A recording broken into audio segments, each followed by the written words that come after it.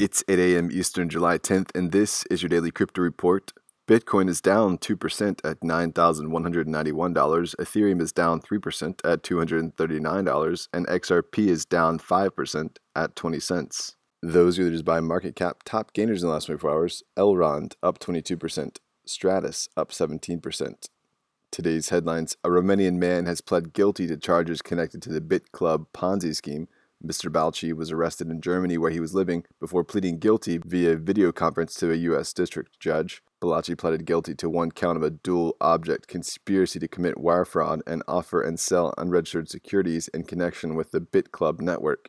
Balci confirmed that the fraudulent efforts took in at least $722 million worth of Bitcoin from investors. Balci faces a maximum sentence of 5 years and a fine of just $250,000. 3 other men were charged in relation to the scheme last year. Well, Coinbase has reportedly started preparations to go public as early as later this year. If Coinbase is approved by the SEC, it would become the first U.S.-based crypto exchange to become a publicly traded company. This is a developing story and one that we'll be watching closely.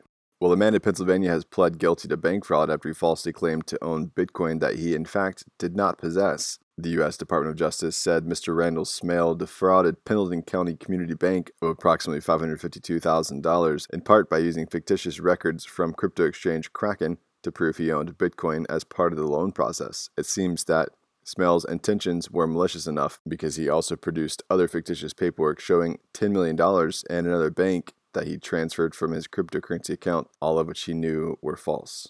And finally, Tether has blacklisted 39 Ethereum addresses that collectively hold millions of dollars worth of USDT. Blacklisting essentially renders the addresses unusable as they cannot send, receive, or redeem USDT.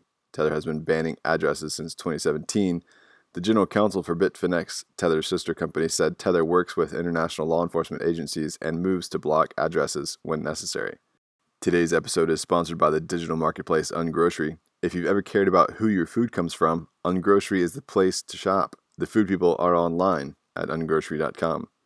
That's all for us today. Visit us at dailycryptoreport.io for sources and links. Find us on social media. Add us to your Alexa Flash Briefing and listen to us everywhere else you podcast under Daily Crypto Report.